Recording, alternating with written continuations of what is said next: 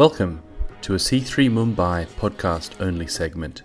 To conclude the series The Rhythms of Life, we caught up with a number of C3 Mumbai community members and asked for their thoughts.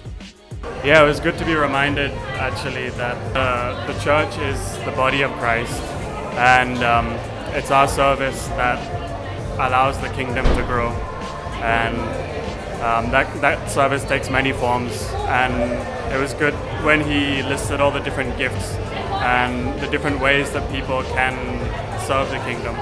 So good to be reminded of the fact that it's not about what we do that makes us blessed. We're blessed by the fact that Jesus died for us, first and foremost, and there's nothing else we can do to add to that blessing. For me, the series has been really valuable because it's taught me that God has already championed us to be leaders and that He's already blessed us. I think it's been really powerful going back to the foundational stuff. It's been foundational, yet it has been so profound each and every sermon. And even today on servanthood, it was amazing. Found Rhythms of Life quite challenging at certain points. Some of the points raised, some of the points today's message was about giving your talent, your resources, your time. These were certain points that were quite challenging and not being comfortable. And I think we tend to get very comfortable as a Christian, but really stepping out of your comfort zone. I think the series has been really good. I think that a lot of people don't actually understand why we do church or how our relationship with God fits in with church and everything else. Because concepts like, love everyone and be generous can be very vague. And I think what's really stood out to me is that I feel like church is the place where you can learn and develop habits that you can use outside. And it is a rhythm that you have to develop in your life, right? It's a habit, it's a thought process. And now we pass to Ryan Waters for him to conclude the series with his closing thoughts. What I wanted to do in this series was I really wanted to answer the question that you may have wondered at some point if you've ever been a part of a church or around a church. And the question that I wanted to answer is why do we meet every Sunday? Why do we do all of this activity? Why do we come together and worship? And why do we come together and do a small group or a connect group in someone's home? And why do we do this? What is the point of it all? And because there is this rhythm that gets created in our lives as a result. And, it takes a lot of time. And the first point I want to make is that the rhythms that we live by, the week by week, days of the week where we have set things that are there, they really help us they really help to launch us into the future. Because week by week, we're doing these positive things that are building us up.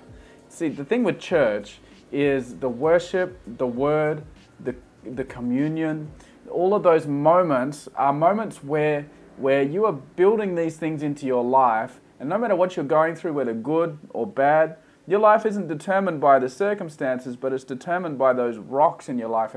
And church going is actually one of those rhythms, and being a part of a small group is another rhythm. And then there's just our daily walk with the Lord where we're reading our Bible and when we're praying and doing all these sorts of things.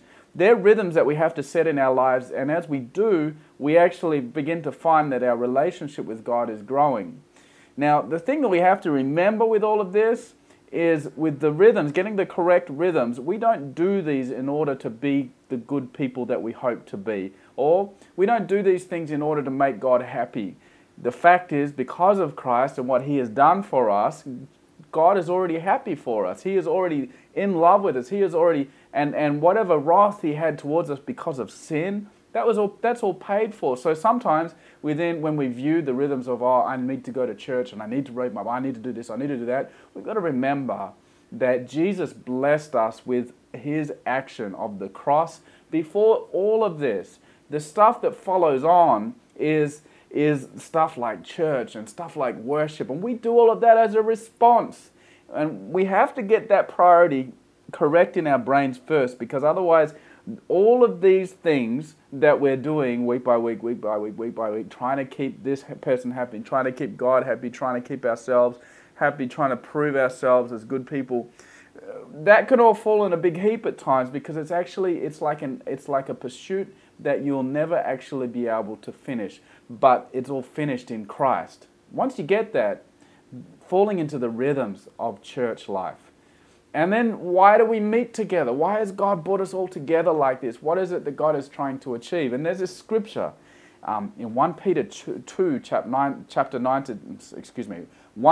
2, verse 9 to 10, that says this. It says, "But you are a chosen people, a royal priesthood, a holy nation, God's special possession." Did you hear that? God's special possession. "That you may declare the praises of him that called you out of darkness into his wonderful light. Once you were not a people, but now you are the people of God. Once you had not received mercy, but now you have received mercy." We meet together as church. We come together because, you know what? We are actually together a royal priesthood. And this 1 Peter also says that we're a holy nation. Church and the coming together of the followers of Christ is literally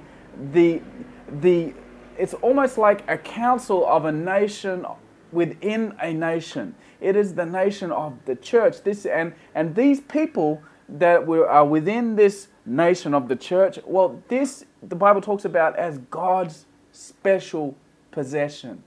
And then he throws us all together, not so that we can just Sunday by Sunday come and listen to the preacher, although it's some we do, but so that we can begin to do life together, and we're thrown into life with each other. And because we're thrown into life together, it causes us to grow, and we mature together in Christ and bear fruit in Christ together. And the rhythm of church, the rhythm of Connect Group, the rhythm of worship is all because God wants us to actually be doing this together. And this is interesting because so often we think of spiritual life as being an individual pursuit, but it's not. The Bible doesn't talk about our spiritual walk being this individual thing for ourselves, although it does affect us individually. This is actually something that we do together, and that's God's purpose. Now just think about that for a moment. That's cool.